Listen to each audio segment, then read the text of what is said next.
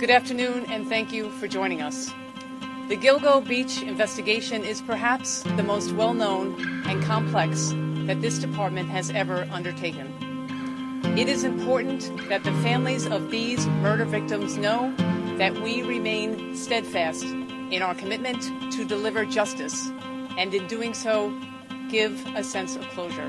When 4 bodies were found last December scattered along a remote New York beach, police figured they were dealing with a serial killer. Serial killers evolve. They change their MOs. They don't necessarily do the same thing all the time. We are hopeful that this photograph will bring somebody forward with information about the origin of that article. We're looking at that we could have a serial killer. She went into that area that night, hysterical, upset, overcome by the elements, and she expired. Some of the remains date back to 1996. What's common here is the dumping ground. A police officer and a cadaver dog were searching for a missing New Jersey prostitute who was last seen in the beach community in May of last year. We have this day at approximately 9:14 a.m. located a set of skeletal remains. We'll wait till an autopsy is performed to know for sure what happened to her. The search, again, was a targeted search. It was not a wide area search. It was related to GPS coordinates, points of interest that were given to us from the FBI from the high-resolution photography. The search for that woman has led to the discovery of 10 other bodies. We have 10 bodies now and no Shannon Gilbert, and it's a mystery. Our theory is that this is a coincidence, that she went missing in Oak Beach and has nothing to do with the serial killer.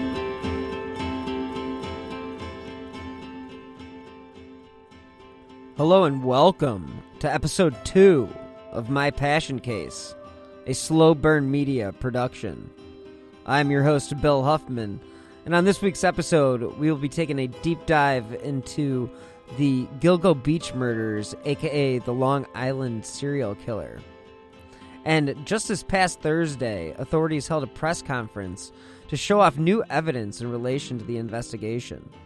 The Suffolk County Police on Long Island released photos of what it said could be a significant piece of evidence, a black leather belt with the letters WH or HM that had been found at the scene a decade ago. Now, authorities said they are confident the belt was handled by the killer because it did not belong to any of the victims. They released a photograph of the belt, and I will put the picture of the belt on the website. This is very interesting news since the case has kind of been cold for the past few years. Now, police must think there is a new opportunity to catch the killer because they also launched a new website, gilgonews.com, to collect new tips and information about the case. Now, the first set of remains were discovered in 2010 when police were searching for another woman, 24-year-old Shannon Gilbert.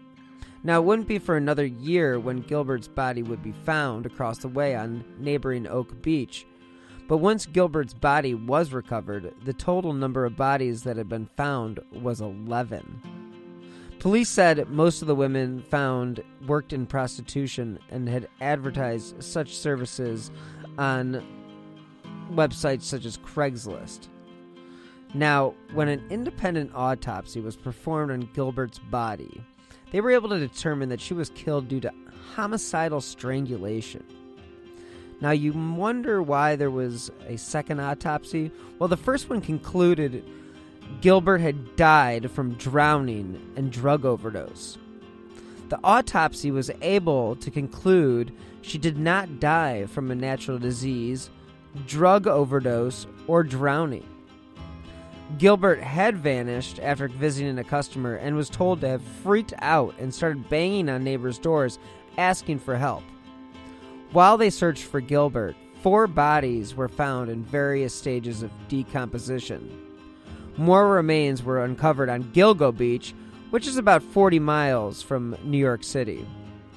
The FBI didn't join the task force until 2015, so this new evidence may actually be a result of their participation. Now that I've run you through the basics of the case, let's jump into my conversation with producer reporter and true crime star Maggie Freleng to take a deeper dive into the case of the Long Island serial killer. Maggie, thank you for joining me tonight on my passion case. I know that we have talked off the record on what you're going to talk about tonight, but I think there are a lot of people out there that may be familiar with this case, especially if they're true crime aficionados. But if you're just kind of stumbling across this case, what is it that you wanted to talk about tonight? So I would like to talk about the Long Island serial killer. I'm really excited to talk about this because I am usually that person, at the bar, people are talking about something and I'm like, oh, did you guys know that there's a serial killer at large, like down the street from us? And people usually have no idea. And I'm actually surprised at how little attention this case actually does get. There was a few documentaries about it a couple years ago, maybe 2015 or 16, but that's really been it so far. And so, there was a book about it in 2013, which I think you had said you also read. But for me, anything that's out there about it, I listen to, I read, I just cannot get enough about it. I did read the book. I believe it was the Lost Girls. You're right. And in regards to this case not getting the attention that it obviously deserves, because this case is absolutely fascinating. I mean, this is one of the most fascinating cases, and especially if you dig even deeper into the case, there are so many different rabbit holes you could go down. Yeah. I mean, I have, once we get to it, I have all of like the top suspects and each one is like better than the next. And it's like, it's just, first of all, it's crazy to me that there is a current serial killer at large that we have not caught. Is just crazy to me, who has possibly been killing since the early 90s and most recently as of 2010. And they're still out there. So I grew up on Long Island. So this is like, my hometown murder, basically.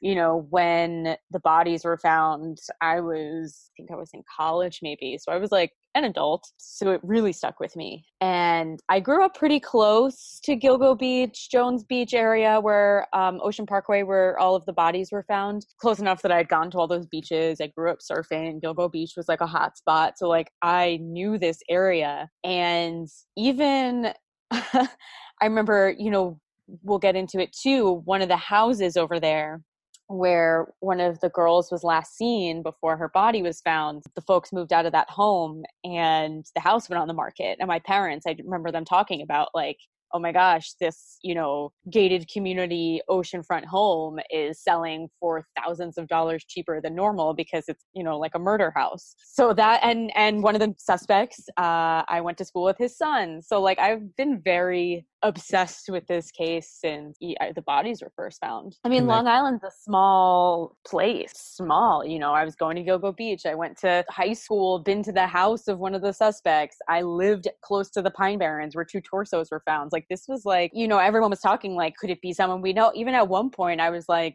could this be my dad? Where was my dad on these dates? It's like one of those things where everyone was kind of like that. So what are the demographics in Long Island? Long Island is a really interesting place. The demographics range wildly. I have always found it to be a pretty segregated place, but in terms of wealth and race. But, there are places like Oak Beach where these bodies were found, gated communities, oceanfront homes, there's the Hamptons. And then at the same time, you have places in the Pine Barrens that are, tiny little trailer parks and, middle islands, places like that are pretty impoverished. It's pretty conservative on Long Island. It's a satellite of New York City, but I'd say a lot of people are pretty conservative. Maybe that has to do with the wealth that is also there. But growing up, I didn't see so much of that. But today it's like one of Trump's like top places. So it's definitely interesting. Yeah, because from where I grew up, the city, I mean, I spent time hanging out in Queens when I was a kid. It's right there. But then you go out there and it feels quite different. As far as like what the environment's like in Gogo Beach, I mean, are we talking about like a wide open beach area, you know, a destination spot, or are we talking about something that maybe not everybody needs to be going to? So I would say both. I mean, Jones Beach, there is the Jones Beach Theater there. There's a stadium for concerts. Like Jones Beach is a very busy place. The beach in the summer is packed all the time. It's definitely a tourist destination for people, you know, who are visiting the city and also want to go to the beach. Gilgo as well.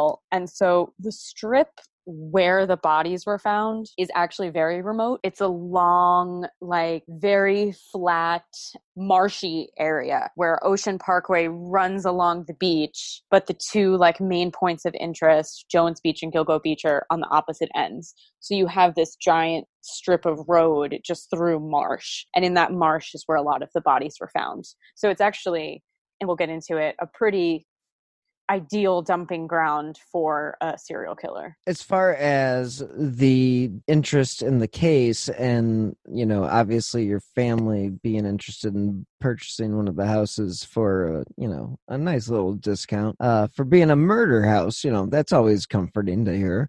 And, you know, it's definitely what you want as a child. You know, that's, you know, hey. Well, you know, I'm here working in true crime field because I'm sure as a child I had a morbid fascination with things like that. So I think I was actually really excited about it at the time.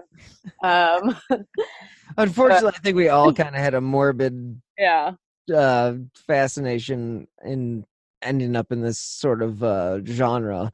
I think it just kind of comes with the territory. I would say so, for sure. You know, so this whole time we were talking about the Long Island serial killer, and just to jump into it, that the Long Island serial killer acronym LISK is an unidentified killer who predominantly, and I would say actually 100%, and I guess we don't know 100% because there are some unidentified bodies, but from what we know, preyed on sex workers and left their bodies in the areas of the South Shore, Long Island, as we mentioned, Jones Beach, Oak Beach area along Ocean Parkway. And this whole story, the whole way we find out that there is a serial killer, starts with Shannon Gilbert. So she is a young 24-year-old woman from New Jersey who was working as an escort and took a call to go out to Oak Beach. And she was last seen in 2010 running out of a house in Oak Beach. That's the one that my parents were interested in, screaming, they're going to kill me. And there was a 911 call of this. She called the police screaming, they're going to kill me. Then she went missing. And so that was in 2010. A few months later, during a search for her, the police in December of 2010, they're searching for Shannon, and they actually wind up finding 4 sets of human remains, women identified as sex workers, in burlap sacks. They're known as the Gilgo Beach 4. And they were Amberlynn Costello, Maureen Brainerd Barnes, Megan Waterman, and Melissa Bartholomew. And so that kind of started the whole thing when those 4 bodies were found. And obviously they had to continue searching for Shannon. And while doing that, they came across many bodies and body parts laid across Gilgo Beach. When they were doing the search, you know, when Shannon first went missing, did they treat it like that? I mean, did they go out and like, oh, hey, we need to get some search parties put together and track this woman down? Did they treat it like that, or were they a little bit more flippant about her situation since she was, you know, a sex worker and all? I think they were a little flippant about it. I don't know for sure how quickly afterwards the search started, but it was certainly not treated as a homicide or anything like that, or a death at the time, you know, because she was just a missing person. So, you know, I think it was one of those instances, I think with all of these young women, when their families realized they were missing. It was probably a few days later. I think with Shannon, actually, it was almost immediate because she had a boyfriend. And I think he tried to file a report, and, they kept getting bounced back because she's from New Jersey. So then her family was going to Jersey police, who was like, no, you have to go to Long Island. And then Long Island was like, no, she's from Jersey. So they kept getting like bounced back and forth. So I think to even get the missing persons report even took a minute. Again, she was also 24. She was a sex worker. I think the urgency to it wasn't there, but this was May, and by December they were actively looking for her. Okay, so when the officers are out searching for Shannon and they come across these other bodies, what happens at that point? That was pretty much when they were like, okay, there's 4 bodies lined up almost perfectly separated from each other in burlap sacks. Very clearly, these are homicides, the same person. From there, they acknowledge that they're looking for a serial killer pretty quickly. So then as they're continuing to search, this was in December 2010. In March, they start finding skulls, hands, forearms, which they link to a torso that was found all the way out in Manorville, Long Island, which is a little bit further out, like towards the Hamptons. They linked these body parts to a torso that was found out there in 2003, so 7 years earlier. So now they're realizing, whoa, there are body parts scattered all over Long Island, and they're finding some of them now on Ocean Parkway during this search. So they're really searching now. They're like, what is out here? A month later, they find a man who is the only man found. He's actually currently still unidentified. He's known as unidentified Asian male, and he was wearing women's clothing. And then they find another skull, hands, and a foot linked to another Jane Doe in Manorville. And they still have not identified her. But again, those were more body parts linked to a torso found out in Manorville. So it was pretty, they were finding bodies and body parts through 2011. And I think overall they found 10 bodies and remains. And they believe the Long Island serial killer has murdered 10 to 16 people over a period of 20 years. So, yeah, because one of these, I think the Jane Doe, I think her body was found very early on in the 90s. So if they're associating that with Lisk, he's been killing for quite a while. My question, I guess, revolves around the body parts. Are those, how do I say this without sounding terrible, but would somebody be able to just be driving around, throwing them out the window? Is there enough distance between the road? I don't know. Is that something that they... That's a really good question. I don't know exactly where off of the road a lot of the parts were found. The Gilgo Beach 4, the women in the burlap, were actually found pretty close to the roadway. And so this brings up a very interesting point when talking about the suspect. And this is one of the theories, is that you're finding bodies, 4 bodies in burlap, evenly spaced apart on the road, like very close to the roadway. And then you're finding body parts, dismembered bodies, torsos, strewn across Long Island.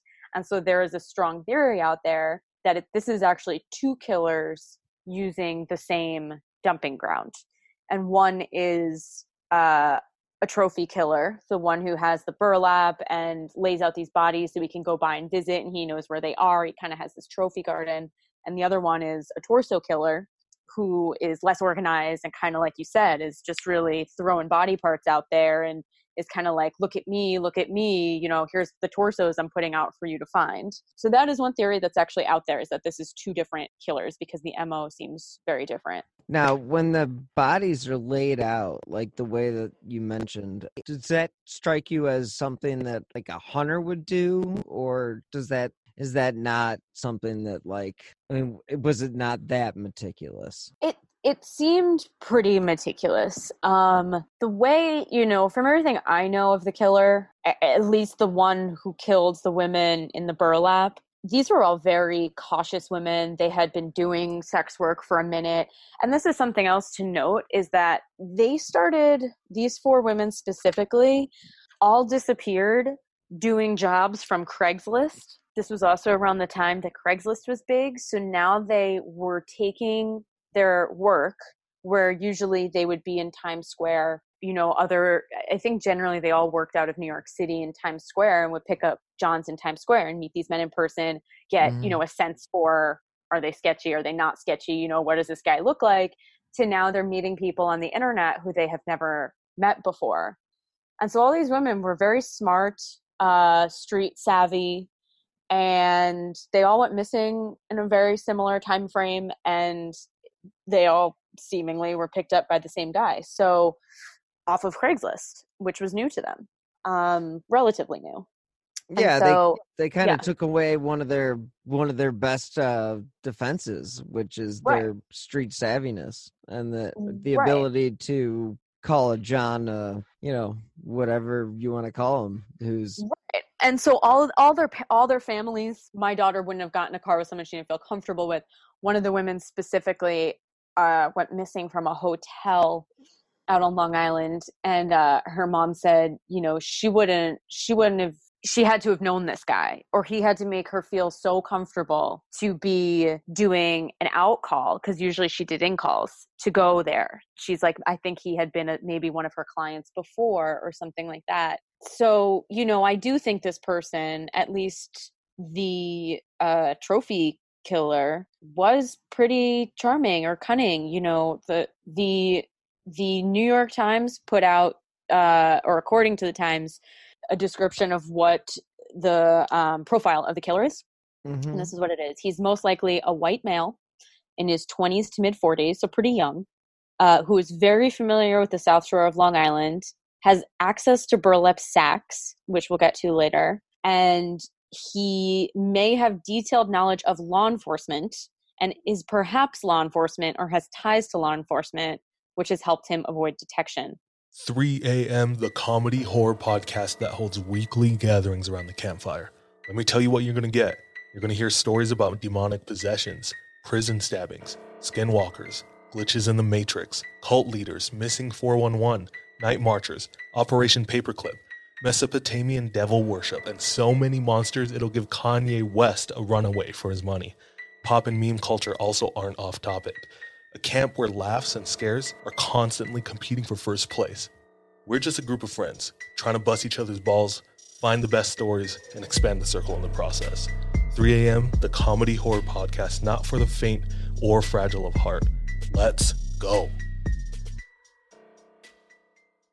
We'll also get to that. So that's a pretty meticulous person, someone who may be law enforcement, has law enforcement background, he's pretty young, probably cunning, charming. It's definitely an interesting profile. You definitely think of, the Bundys of the world and the just the charisma of, any type of serial killer. I think that kind of comes with the ability to be a serial killer. As backwards as that may sound, I do think that is a skill that is sort of a necessity if you're going to really.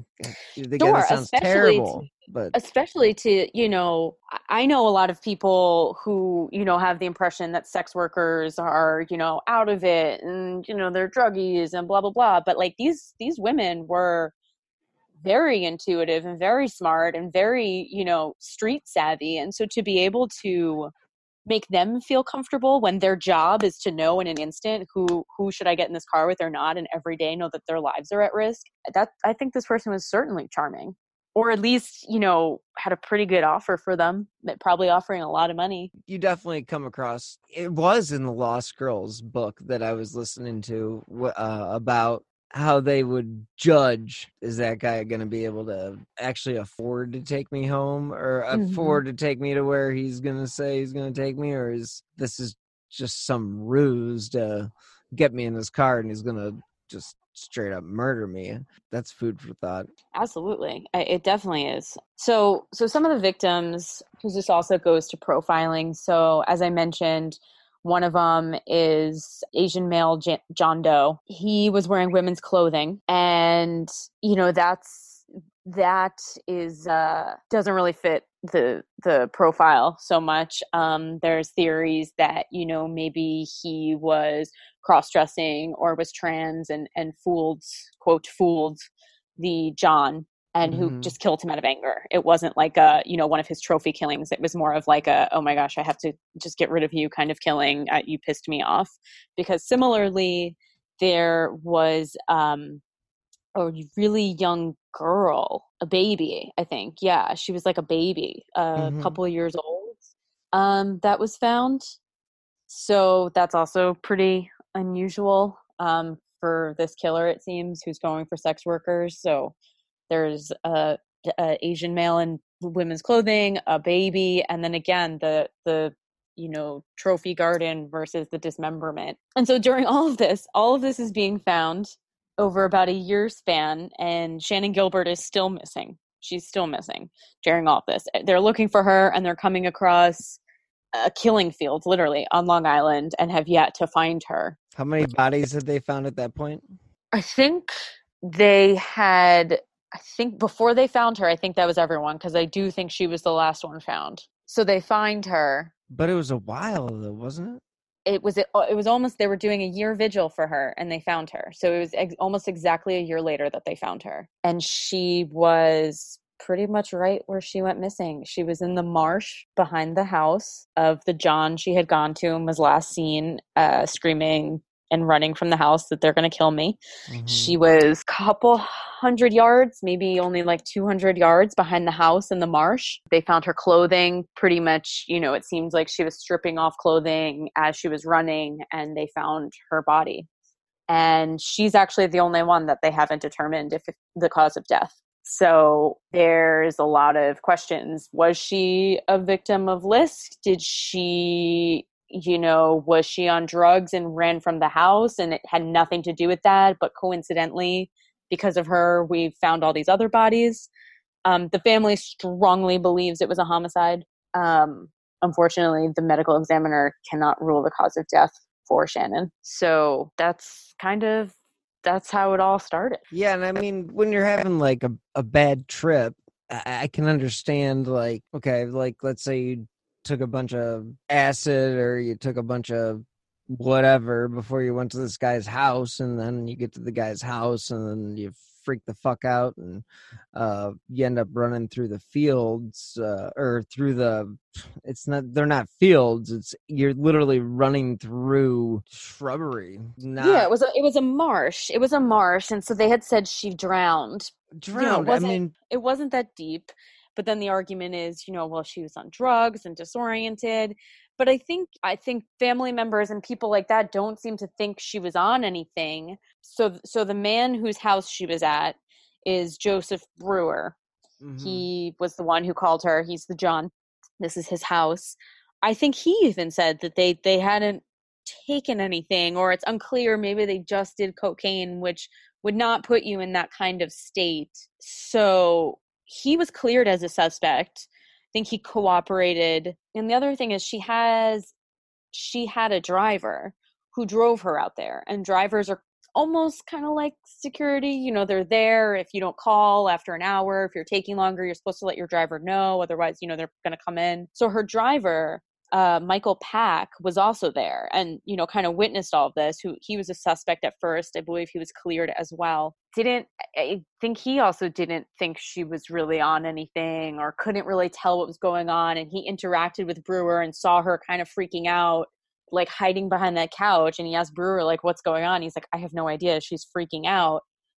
I mean, her situation is really bizarre. Maybe she was having like some sort of, you know, psychotic episode. Like her situation seems very bizarre. And that's where you start getting into conspiracy theories about, well, maybe he was involved because he was part of the, what's it called? It's a little community. So he was on like the community board in this little, the Kiwanis, you know, and he's club friends, or yeah, like whatever that is. So he was like the big shot, and he's got all the ins, and then it's like everyone's covering up for him around there, and maybe he didn't kill her, but one of his buddies like grabbed her when she ran away. And so, you know, you start getting into the conspiracy theories down there. But yeah, so he was a suspect. who has mostly been cleared. And alongside him, there is Peter Hackett, who is another resident. And this is exactly what I wanted to talk to you about. The one and only Dr. Hackett. Yeah, Dr. Hackett, really weird guy who's really good friends with Brewer. Again, they were on this, whatever community board, hot shots in the neighborhood. He's like the neighborhood doctor. And so I think people need to understand when we're talking about like this community, like, I'm not talking about, Bushwick in New York City. I'm talking about like a very remote, gated off community. There was, maybe 100 people living in this community out on a beach. So they're pretty insular among each other. So they were friends. They hung out. He's the doctor. If someone's having an issue, of course there's a hospital. It's not, we're not in the desert, but if you got a stomach ache, you're going to go to him and get whatever. He was like that guy, or proclaims to be that guy. And I think he even said like he didn't know why he wasn't called that night, because he would have helped Shannon. And I do remember that. I do remember that line. Like, yeah, no, yeah, don't say that. Yeah. So he comes into play because he calls Shannon Gilbert's mom.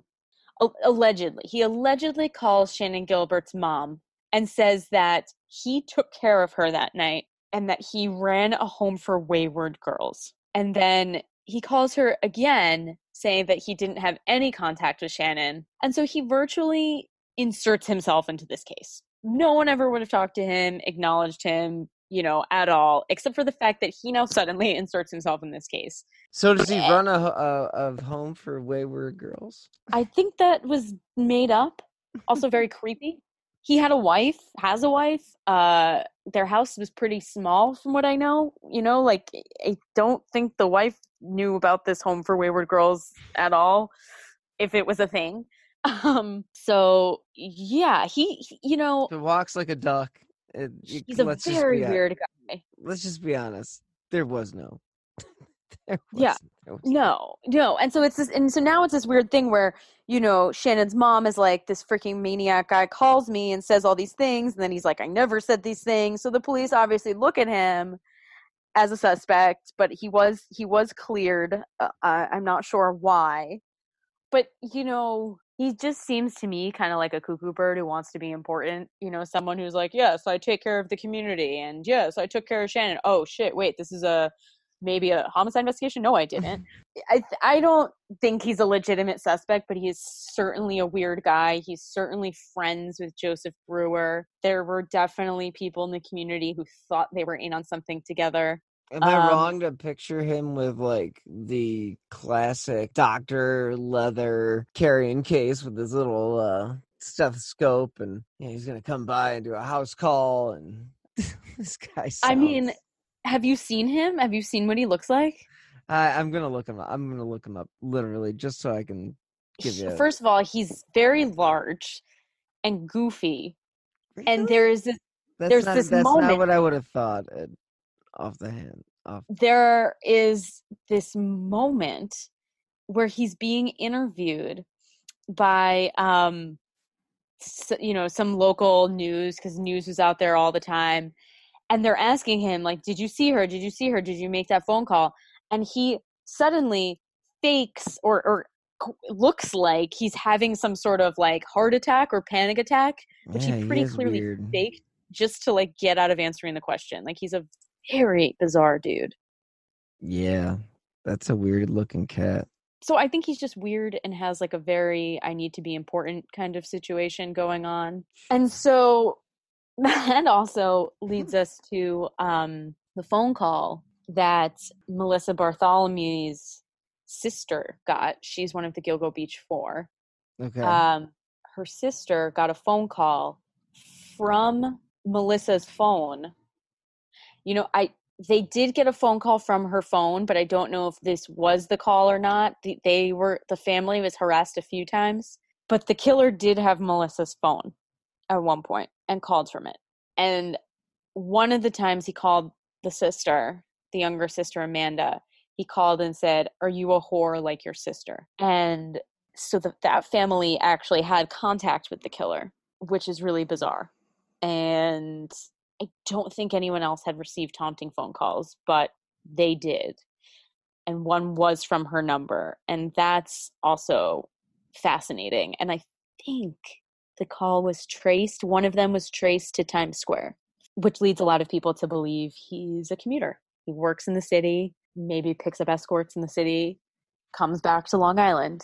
Yeah, I mean, it's definitely not a new thing if that's the case. I mean, there's the guy in Alaska that would meet the people and fly them back to his cottage and murder them there. I mean, yeah, people will do all sorts of different things if they've got murder on their mind, I guess. Yeah, and I think this is what led families to think, maybe they had met him before in the city. He's a commuter. Like, maybe they knew him and now he's like, oh, actually come, let's do a call out at my place on Long Island or, whatever. It made them feel comfortable.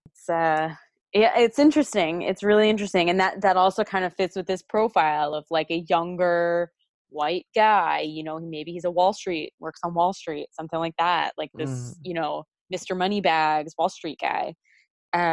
So another suspect.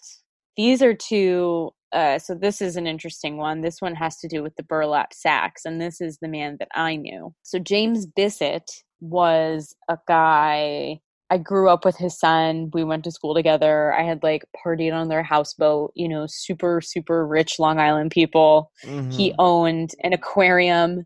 He owned a bunch of Hyatt hotels, and he owned a nursery. And he was, the burlap sacks were linked to his nursery. And he was, I think, cleared, or this is also what happened, the day after Shannon's body is found, the last body in December, the day after he commits suicide. So a lot of people thought that was suspicious, and it's unclear to me if he was cleared or he is just dead now. But he came up because of the 4 burlap sacks for the Gilgo Beach 4. Well, my first job was working at a greenhouse, and yeah, those burlap sacks, I mean, they're pretty much used for everything and anything as far as... And that's why it's kind of unclear to me. Like the suspect profile says has access to burlap sacks. I mean, kids use burlap sacks for potato sack races. Like, I guess I don't know the exact kind of burlap it was. Maybe it was different, but I feel like you could go to any nursery and buy burlap sacks. But that's why it's unclear to me why it was specifically him that was linked, because this is in Port Jefferson. This is where I grew up. I had gone to this nursery a million times. Like, this is where everyone in my town got flowers. It's not that close to Gilgo Beach. So again, either this person is James Bissett or is out in Port Jeff, probably about an hour from where the bodies were found, buying burlap sacks. It's unclear to me why it was specifically this nursery and James Bissett that was linked to the sacks, but I think it was a direct link. I think that there's definitely a connection there, but it is definitely one that the authorities would have explored, you would hope, to the nth degree as far as knocking that guy off the list. Right. And so, that actually brings us to one of the suspects, the former Suffolk County Police Chief, James Burke, who is reported to have blocked an FBI probe into the Long Island serial killings during his time as police chief. So, I think this is one of the strongest, to me, one of the strongest suspects actually is James Burke, because of that profile that says possibly law enforcement, if he has access to all of the information, he's getting some rare burlap that can be linked to somebody else, blocking probes allegedly. So the case against him would be that in 2016, one of the Shannon Gilbert's attorneys had said that an escort who had been with James Burke said that he was connected to the Long Island serial killer murders. And I know that sounds a little bit out there. However, he's also known to be with sex workers. And the attorney also said that they spoke with another woman who had rough sex with him during a house party. He also did time in federal prison for beating a man who stole a duffel bag of his filled with sex toys and pornography. So, he's the police chief hooking up with sex workers, to each his own. Nothing wrong with that. It is technically illegal. Some of them are claiming to have had not great encounters with him, rough encounters. He could be violent. Actually, he is violent because he beat a man for stealing his pornography and sex toys. So this is me personally. I have always felt the strongest case is against James Burke. And, that would be really hard to deal with, especially, if he was blocking FBI probes. And we all know how law enforcement's treated, the code of blue, or what is it? The Blue Brotherhood, whatever it is. Blue Bloods. Yes. Tom Selleck hosts the show or hosts the show. Yeah, whatever. The The Blue Brotherhood, So I think if it is him, I don't think we will know that. Yeah, I could definitely see that being a sticky situation for anybody that's below the chain of command of the chief of police. But yeah, I mean, so I think he is. For me, I think he is. There's one more person who is also I think another really good person of interest. And before we jump in there, how far, okay, so some of these bodies were found in one area and then some other bodies were found in another area. Mm-hmm. What was the distance between the bodies, the one site and the other site? So the distance, let's see, I can do a quick Google search for that. So when we're talking bodies, because there was the 2 torsos found out in Manorville, which probably over an hour away. So let me look. I'm going to do Manorville and the directions to... Yeah, because I just know that So that's about an hour. And then Oak Beach to Jones Beach is pretty close. It's like we're talking like a couple miles. I don't know. I mean, it does make you wonder, how many different serial killers you have going on. Yeah, I mean... So yeah, it's 12 miles between Oaks Beach and Jones Beach on Ocean Parkway, where the most of the bodies and body parts were found. So the Suffolk police officially, they changed it changed based on the DA and the chief of police.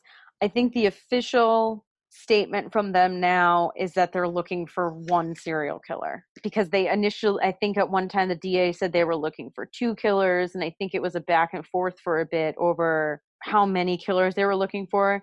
I think currently they're looking for 1 killer. But I mean, as someone like you who, you're into this stuff and I'm into this stuff, I mean, it is kind of strange to have 2 completely different MOs. Yeah. I mean, definitely seems like, okay, let's say it's the same person, play devil's advocate and just say it's the same person, and he changed his MO. I mean, is it possible? Yeah. But is it more likely that somebody else is also just, committing crimes in the same area? I mean, it's not like we're dumping bodies in downtown Manhattan, Right. This is a technically, and you can back me up on this, I guess. I mean, you would consider this a rural area for the... Yeah, totally.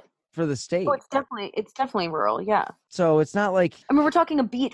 So this is a barrier island. Mm-hmm. For anyone who has heard of, Fire Island. We're talking about an island. Like, the beach isn't even connected to Long Island. These are very thin barrier islands. So even to get to some of these places, Oak Beach and Jones Beach, you could go over a bridge. But the other parts of the island, you need to take a ferry. Like, we're talking like an island. So it's remote. It's literally the perfect dumping ground.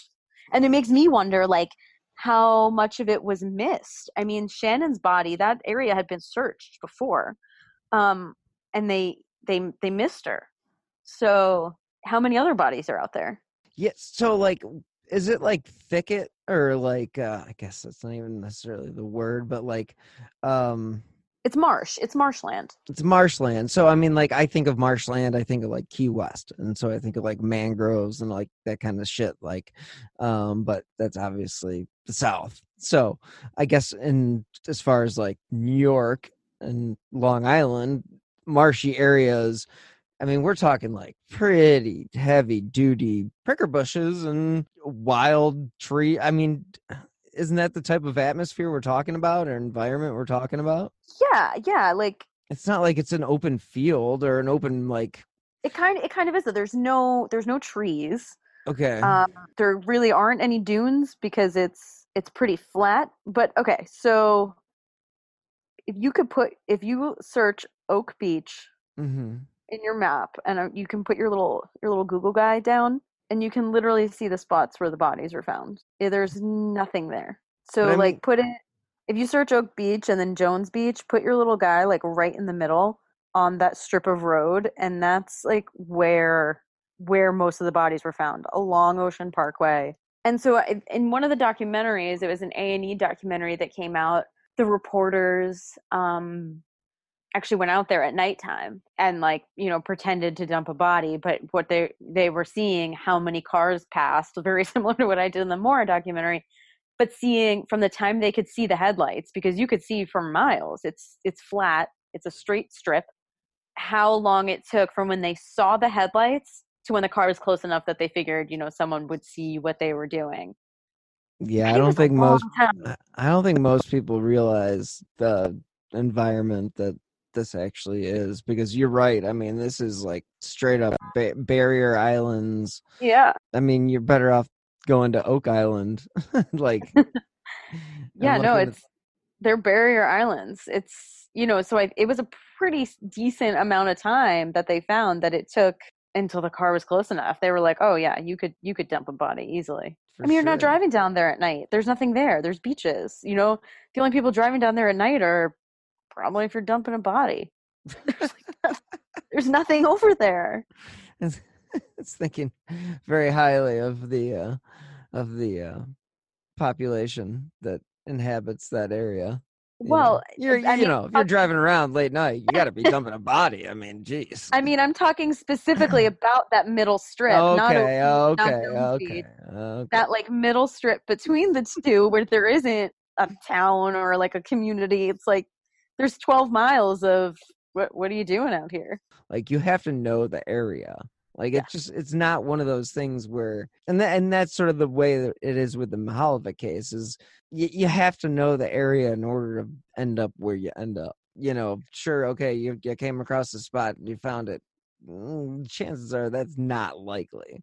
And then what do most people do? They go to where they know. So, I mean, this person to me grew up on Long Island.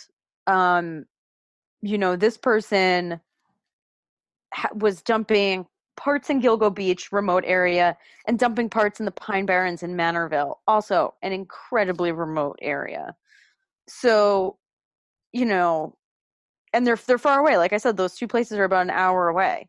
A lot of people who are, people I know that go out to Gilgo Beach and Jones Beach are from Nassau County and have no freaking reason to be going out to Suffolk County, or like, Suffolk County, what's that?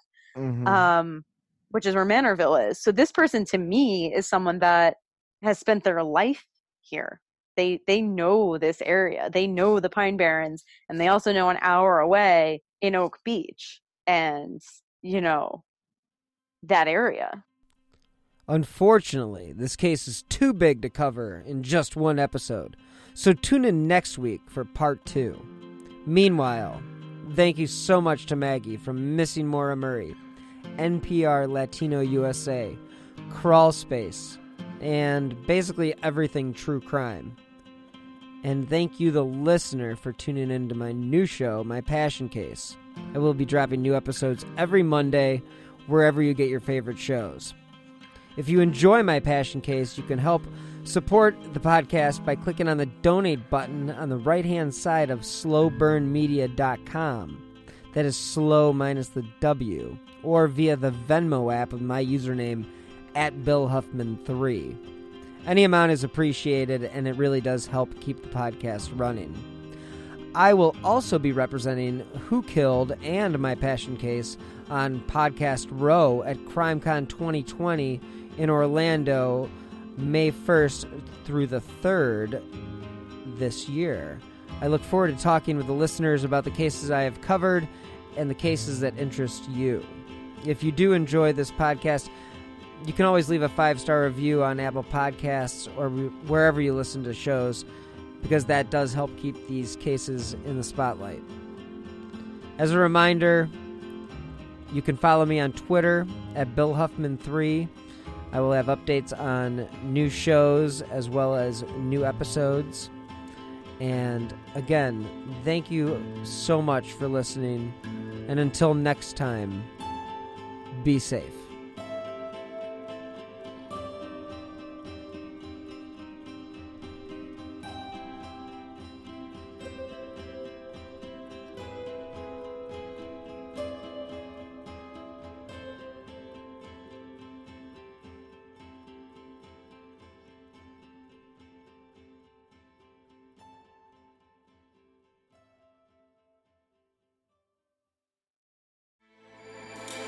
With everything you have on your plate, earning your degree online seems impossible. But at Grand Canyon University, we specialize in helping you fit a master's degree in business into your busy day. Your graduation team, led by your own GCU counselor, provides you with the personal support you need to succeed. Achieve your goals with a plan and team behind you. Find your purpose at Grand Canyon University. Visit gcu.edu. You might be surprised to know that not all serial killers are straight cisgender white men, and the victims of true crime are not a monolith either. She's Wendy and I'm Beth, and together we host Fruit Loops Serial Killers of Color, a true crime podcast. Together we take deep dives into the true crime stories about marginalized and minoritized perps and victims that often go untold. We also provide the context and nuance that these stories deserve. At Fruit Loops, we're serving up true crime with a side of history, society, culture, and some fun. Listen to Fruit Loops Serial Killers of Color on Spotify, Google Play, Apple Podcasts, or wherever you get your podcasts.